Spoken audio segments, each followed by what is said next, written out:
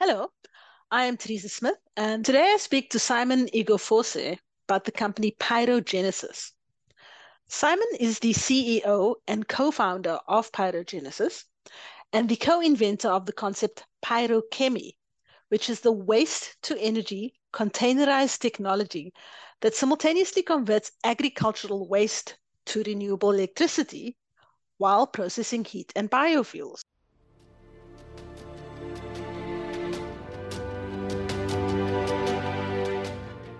Welcome to the ESI Africa podcast, brought to you by your trusted power and energy multimedia journal.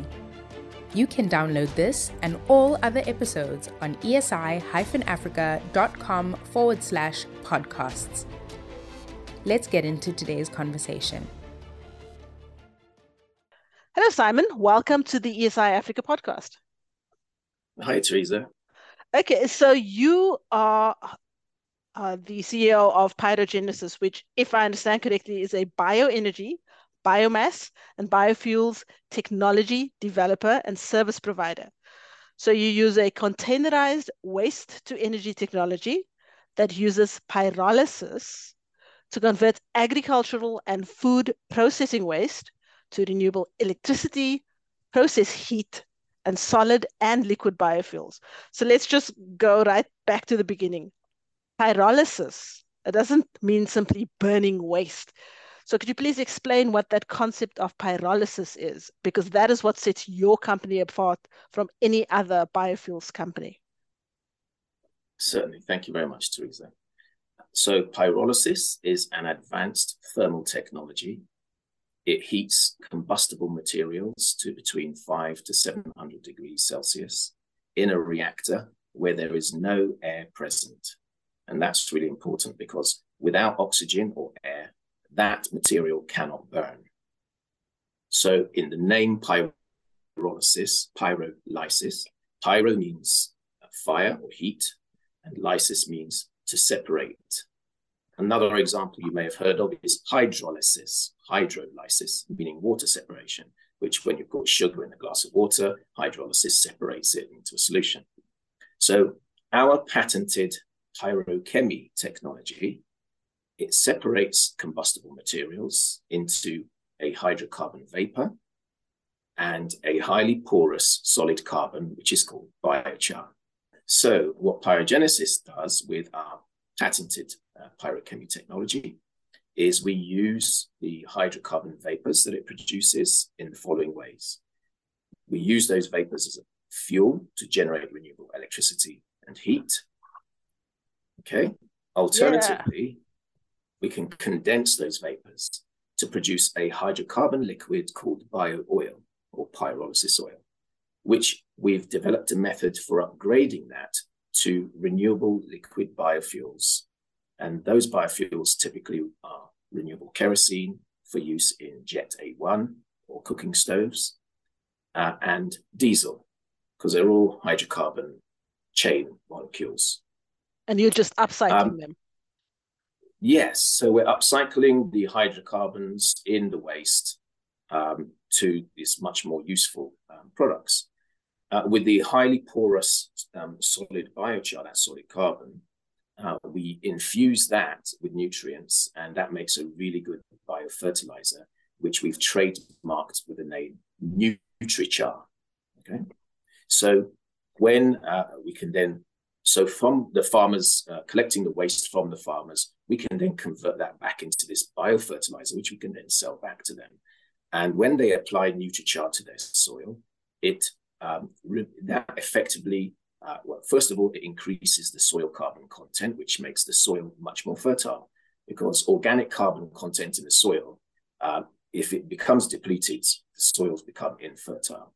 So when you're just using chemical fertilizers, which don't have any carbon in them, and then you're removing the carbon that the plants have produced, you're stripping the carbon out of that soil. So over time, they become infertile. And that's what happened in America in the Dust Bowl in the 30s, and they couldn't really grow anything. Okay. It sounds like, I'm sorry, but this is a very South African thing. I'm just thinking NutriBullet, which is a little machine you use to mix up your... I know the ones, make smoothies. Yes. Make smoothies. Oh, smoothies are about, replenishing all the things that your body's missing.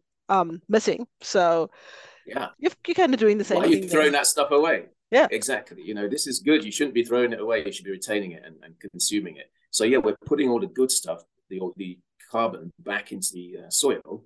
And when you put carbon back into the soil, you've effectively broken the carbon cycle, because the plants have a role to play in this process. So plants, fantastic, much more efficient than anything that human beings have developed for removing carbon dioxide from air. They suck it into their leaves, with nutrients and sunlight and water. They convert it into carbohydrates, which we typically eat. And so when these carbohydrates degrade, either the plant dies and rots, or we've eaten it and it degrades, that then converts back into carbon dioxide, or even worse still, methane, which is 25 times more polluting than carbon dioxide for greenhouse gases. So it just keeps on going round and round. But what we do is that we say, hold on a second, we're going to heat up this material, we're going to convert it into this solid porous carbon, and then the farmers are going to put that in their soil. And if you dig up coal, it's been there for millions of years. Okay, so the experts all agree that biochar, when carbon is sequestered into soil in the form of biochar, it's going to remove carbon from the environment for at least 100 years, if not over 1,000. So that's carbon removal. And we only stumbled across this, within the last kind of like year to 18 months, that actually our technology is perfect for this. Okay. And as a carbon removal system, that's eligible for carbon credits. So farmers can now become carbon farmers. So African farmers can now solve the global climate change crisis by converting their waste through pyrolysis into carbon, which we can upgrade into a biofertilizer, which they can then produce their own fertilizers locally, rather than sending their hard-earned foreign exchange back to the West. We can produce our own biofertilizers in Africa, from our own waste, and then put that into the soil. And the West can now buy our carbon credits. Okay, setting up the ultimate sustainable little circle. Yep, the circular economy. That's Nutrichart for you. So in our humble opinion, Teresa, burning any combustible material is a waste of a valuable resource, which our patented pyrochemy technology could convert into higher value products, and a case for fighting climate change. Okay, so now what is the actual physical size of the system that you are talking about? When you say containerized, do you mean in the sense of the thing is in a contained shell, or do you mean it is the size of a PX container that goes on the back of a truck? Okay, I know them as ISO shipping containers. If you visit our process page on our website, you'll see a photograph of our pilot pyrochemy pyrolysis system, which is housed in a 20-foot ISO shipping container. I will send you an image of that so you can share it with your listeners, so that they can see it on your website. Containerization makes our pyrochemy unit modular and easy to transport on the back of a truck or a ship. Okay, and it's meant to be like that. That containerized design enables rapid deployment of our pyrochemy system anywhere in the world where a truck carrying a shipping container can go. So as long as the road is good enough, we can get to your village. We should be able to carry one of these systems and plonk it down there, and that will be ready to convert your underutilized farming waste into the electricity that you never had because there was no grid coming to your community anytime soon. However, our commercial pyrochemy systems are going to be bigger than the 20-foot container you see on the website, and they will be housed. They'll be more powerful, generating at least 100 kilowatts, up to 0.5 megawatt, and they'll be housed in a 40-foot shipping container. Okay, so still fit on the back of a truck. The one that's on the back of a truck, in terms of if that's something that can actually produce electricity, how much electricity are we talking about in a day, in a week, in a year? Yeah, so the starting size for the commercial units is 100 kilowatts. Typically, to put that into scale, I know in Nigeria, for instance, they consume about 140 kilowatt hours per year, okay, per person. So that's the per capita energy consumption. Places like Uganda, it's only like 50 to 60 kilowatt hours per person per year. So 100 kilowatts running 24 hours a day is 2,400 kilowatts. Okay, so if one person on average in Nigeria consumes 140 kilowatt hours per year, and we're producing 2,500 kilowatt hours in a day, you could power an entire village of about 5,000 Nigerians using one of our systems. In South Africa, you have much higher per capita. I think it's about 2,500 kilowatt hours per person. So one South African would use up one year.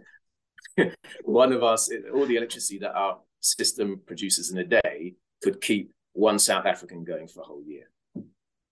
Still an interesting number. Yeah.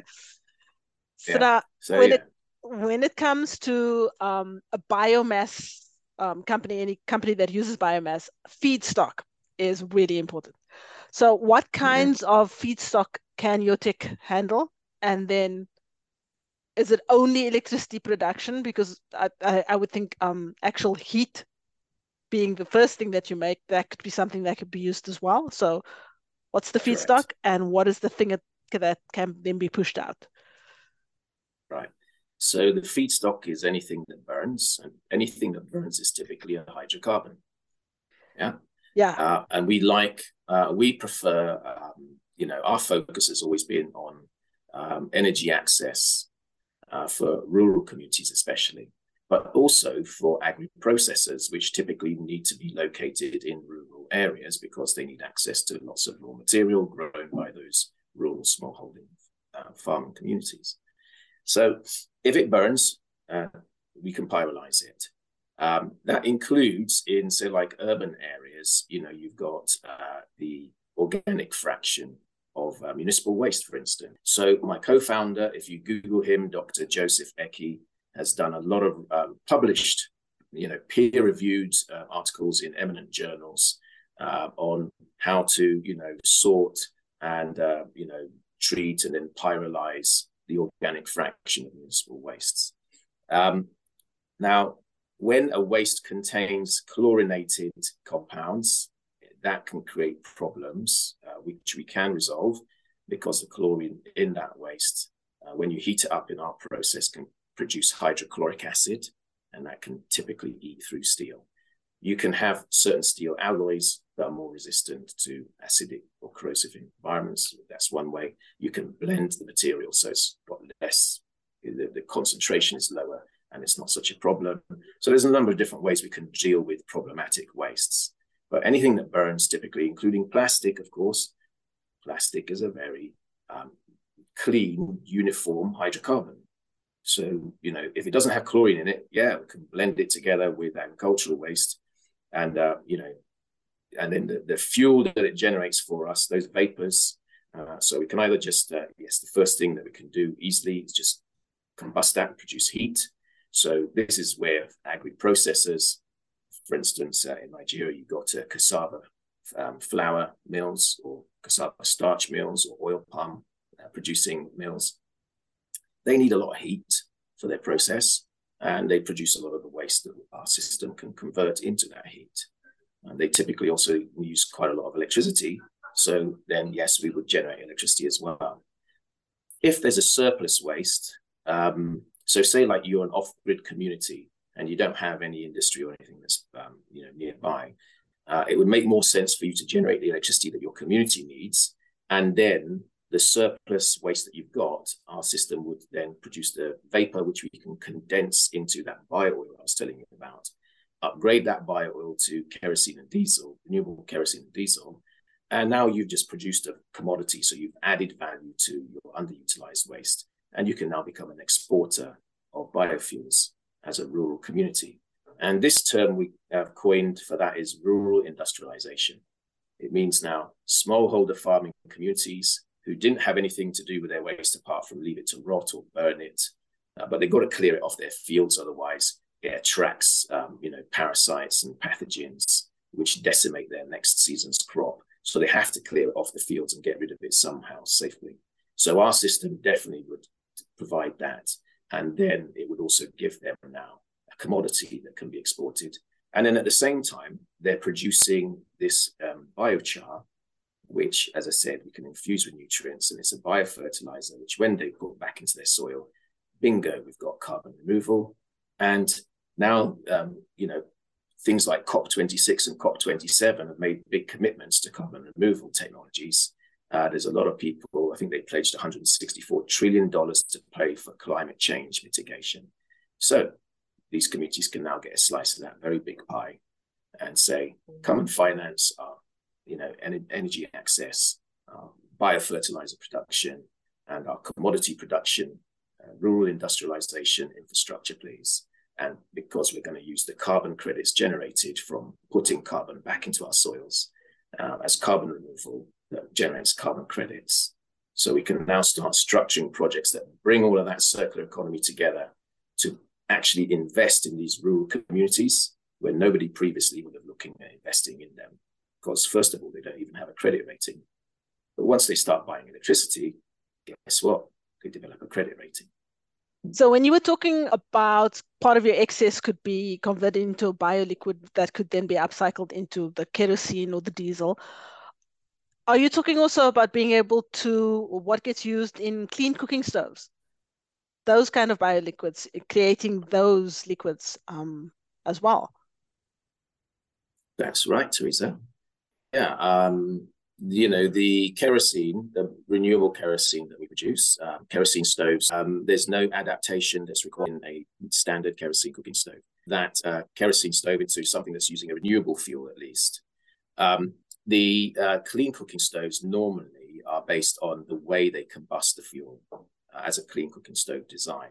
So the ideal fuel that could be used for that is the biochar, because the biochar is, effectively you have removed the smoke from the charcoal in our process. So it now becomes a smokeless charcoal, which if you combine a smokeless charcoal with a clean cooking stove design, you have the ultimate clean cooking situation, which will probably, increase the number of carbon credits that clean cooking stoves can earn, because you're now also using a sustainable and underutilized waste rather than using firewood as your initial fuel.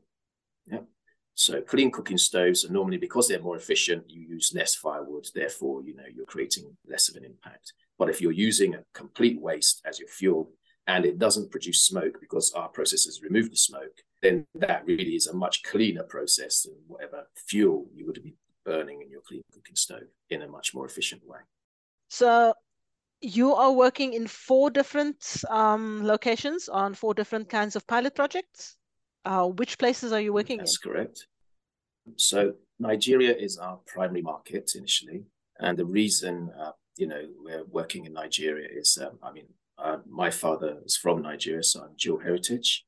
My mother's from Scotland. So it made a lot of sense. My co-founder, Dr. Joseph Eki, is also of Nigerian heritage. We both educated in the UK, in Aston University. That's where we met. And, for us, we intuited Nigeria is facing concerning energy access. We had networks, we had an understanding of how to, try and get in there and what type of problems to solve using our technology. So, it made sense. I'd love to come to South Africa, once, the company's developed sufficient traction, so that we've got the resources to now branch out. And that's, on our top 3 of where to go next. I want to ask you about the other 3 places, but I want to point out in South Africa, I think your tech would really work very well on a municipal level, actually, because... So sorting municipal waste?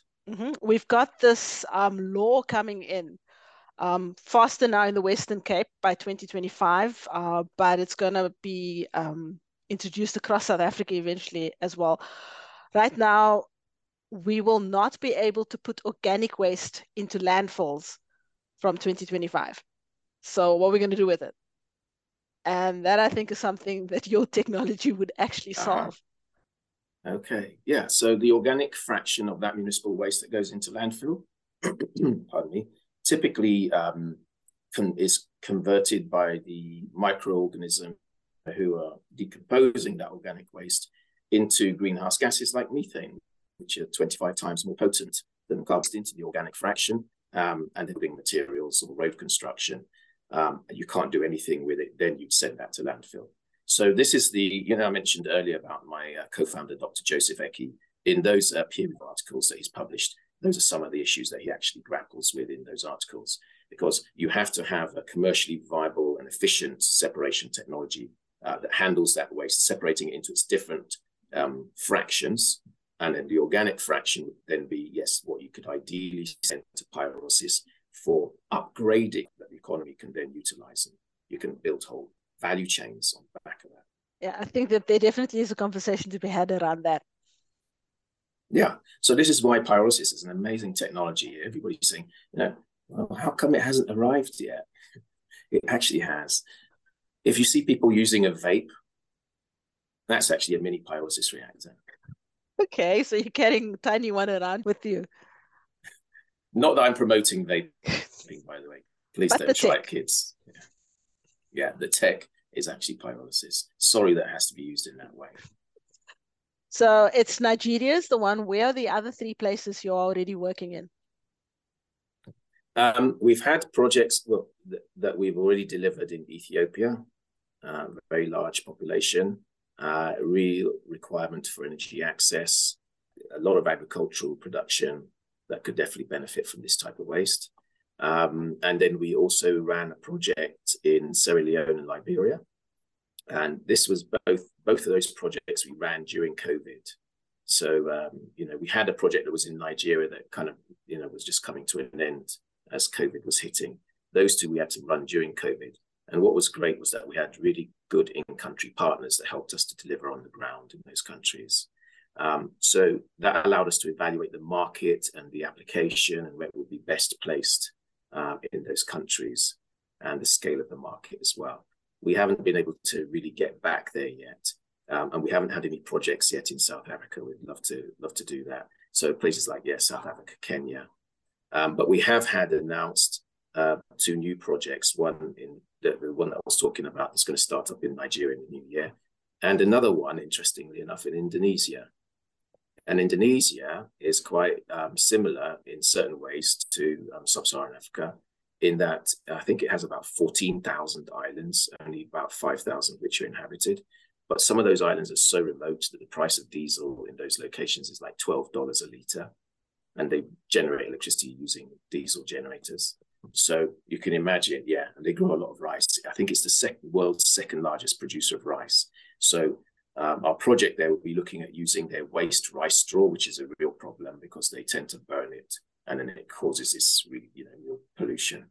And so, converting that rice straw waste into renewable electricity and displacing diesel gen sets is the whole idea of that project. So, it has a lot of similarities with sub-Saharan Africa. Okay. In terms of the agricultural communities. Yeah. So I've seen mini grids mentioned in relation to electricity that could be generated from your technology. So are we talking a mini grid in some far-flung place? So basically it's an off-grid system, or would it be tied into a grid? You can have both, because what we're doing is power generation. It's just how much headache and what's the business case at the end of the day. Yeah. It always comes down to somebody has to have a business case. And then the sizing, it's really about, well, how big is the containerized system then, and what can it produce, and that'll tell you then how much electricity could eventually come from it, and how big or small the amount of energy then is, and how much waste is available. So typically to run a commercial scale system, so going back to the feedstock, 6 tons a day will give you like 100 kilowatt system. 6 tons a day would give you 100 kilowatts. Kilowatts is the power output, and then the amount of energy that's generated is that power. So 100 kilowatts times 1 hour gives you 100 kilowatt hours. So a day you're going to get 2,400 kilowatt hours. Okay. And kilowatt hours is what we as electricity consumers typically pay for. And that's where one South African typically consumes in 1 year about 2,500 kilowatt hours. Yeah. So the consumption of a typical South African in 1 year is the amount of energy our system will provide in a single day. Okay. So some of the issues that face the bioenergy industry in Africa as a whole, it's issues like technical deficiencies, it's the lack of adequate infrastructure, low economic budgets on the part of the potential off-taker or the potential maker of this energy, and sadly a low biogas yield if you're really thinking about how much effort is going into this. So how are you, through your system, addressing these issues? Yeah, they're challenging, aren't they? So, yeah, I think one thing that, Nigerians have a reputation, not just in Africa, but, worldwide.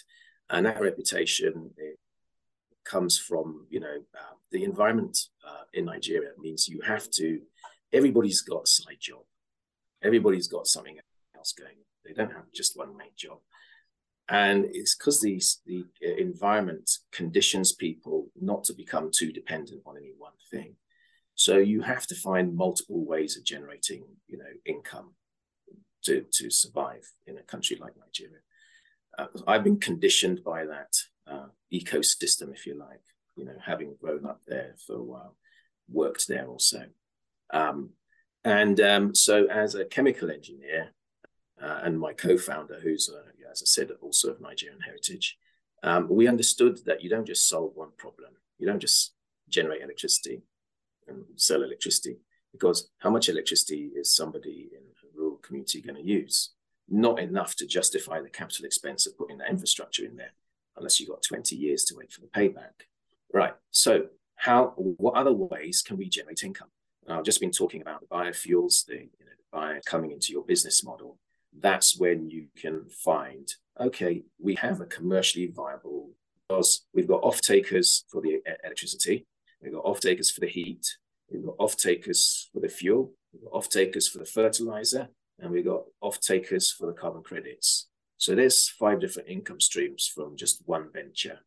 Yeah, and that's what makes pyrolysis technology really well suited to the situation that you're going to find in most rural communities, or even, any country, and now even the UK, which is, companies registered in the UK. Now that gas prices have gone through the roof and energy is becoming, more expensive than it is in sub-Saharan Africa. So it's funny, we got all our funding to create energy access in sub-Saharan Africa, and now the UK is begging us to come and bring it to the UK. Like, hello, come show us. Having multiple income streams.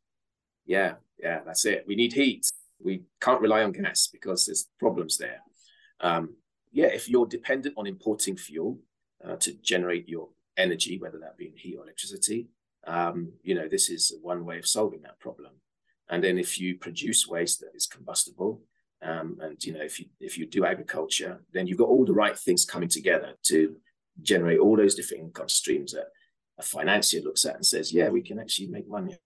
Okay.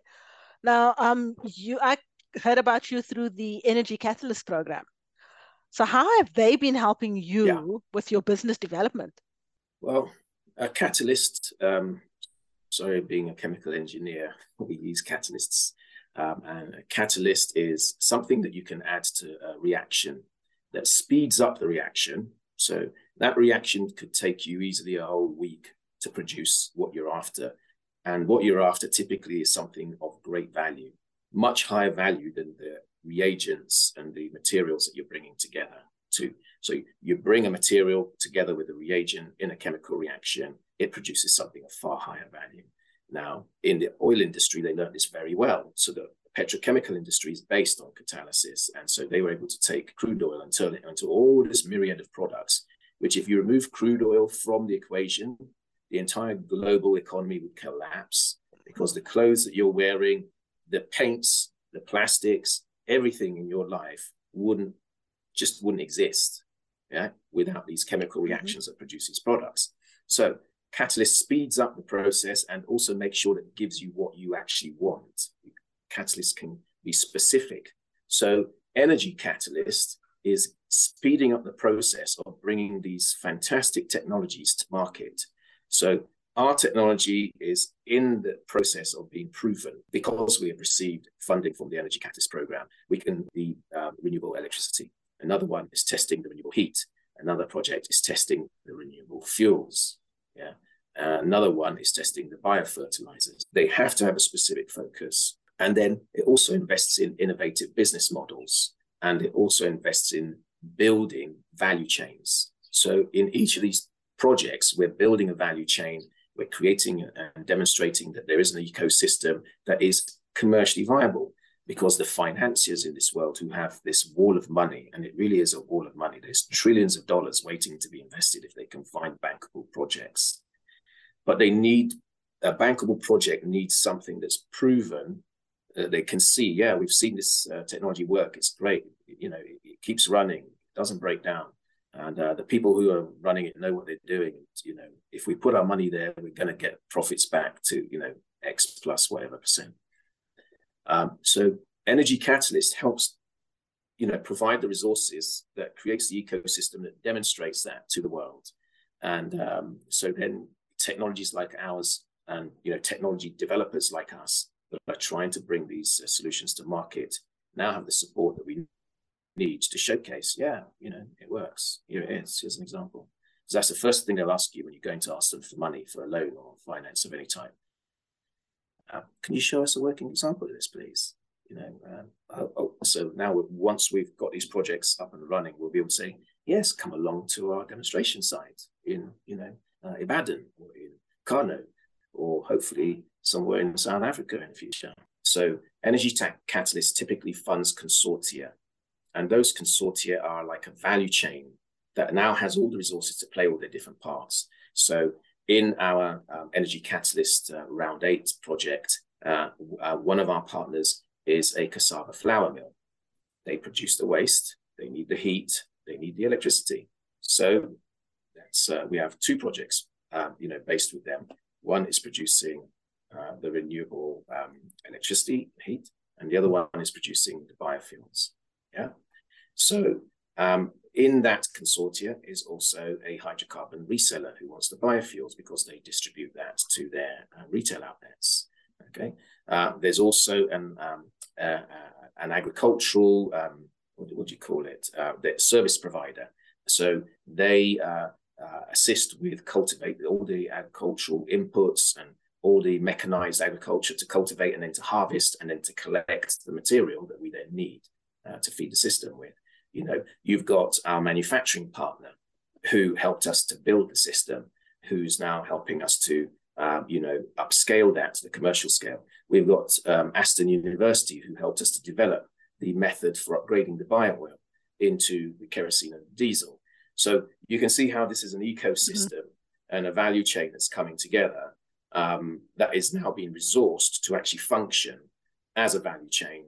And then that is an excellent example of, like, yeah, you can see the business model works and you can see the technology works. You can see the whole value chain working.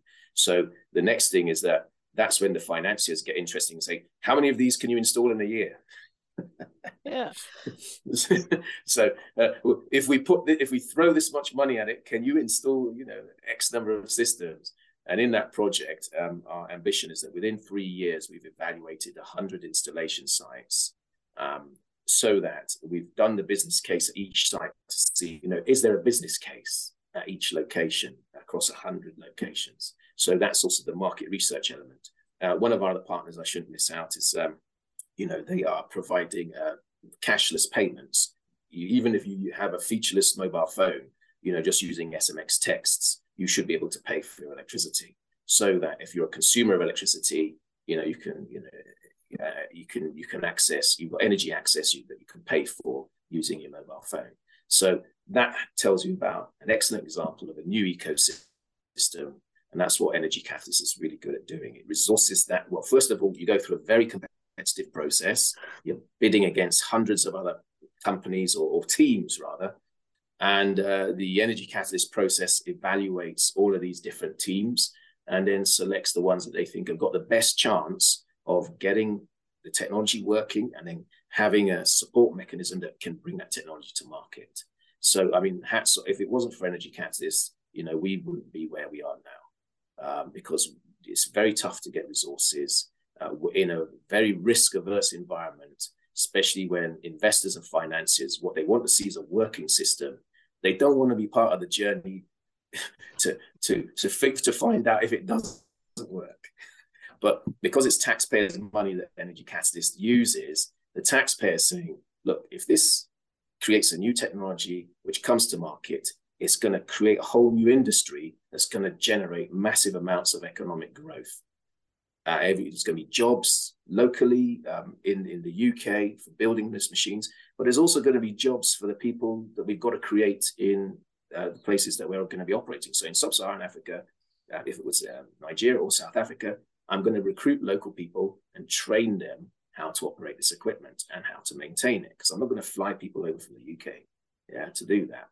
Okay, so it now links our economies in a mutually beneficial way. Yeah. And this is now where we come into, like, yes, we're talking about industrialization. We industrialize Africa. What do we need to industrialize Africa? We need access to reliable, affordable, renewable, sustainable energy. And we need the mechanisms to convert our primary raw materials into higher value products that we can then export and people can pay us foreign exchange for. Yeah. And that starts with our carbon credits. So just for converting our waste into the fertilizer that our farmers then put back into their own soil, it won't have moved more than 2 kilometers, and we won't have had to ship it out of the country. We can generate, income in the form of dollars, euros, or pounds. Yeah. Okay. So Energy Catalyst recognized that we were onto something. That's why they gave us all the money that they've done so far. We're going to make very good use of it, and hopefully make them proud and show that we've got. We think this is a great idea. Every country should be doing something like what the UK government is doing with Energy Catalyst, for sure. So that's such a lovely explanation of what Energy Catalyst actually does. So let's leave it there. Thank you, Simon, for taking the time to explain what pyrogenesis is and what pyrolysis is. And I look forward to finding out what you guys do next. Thank you, Teresa. It's been a pleasure speaking with you, and thank you for having me on your show. Really appreciate it. And, I think your listeners are blessed to be able to have access to, this kind of information, because, when we started, very few people understood that there were technologies that were this powerful and can solve so many problems simultaneously. So we need to get the word out. There is a solution. It's in the making, and we're just one. There are many others. So hopefully we're going to have a much better world to live in very soon.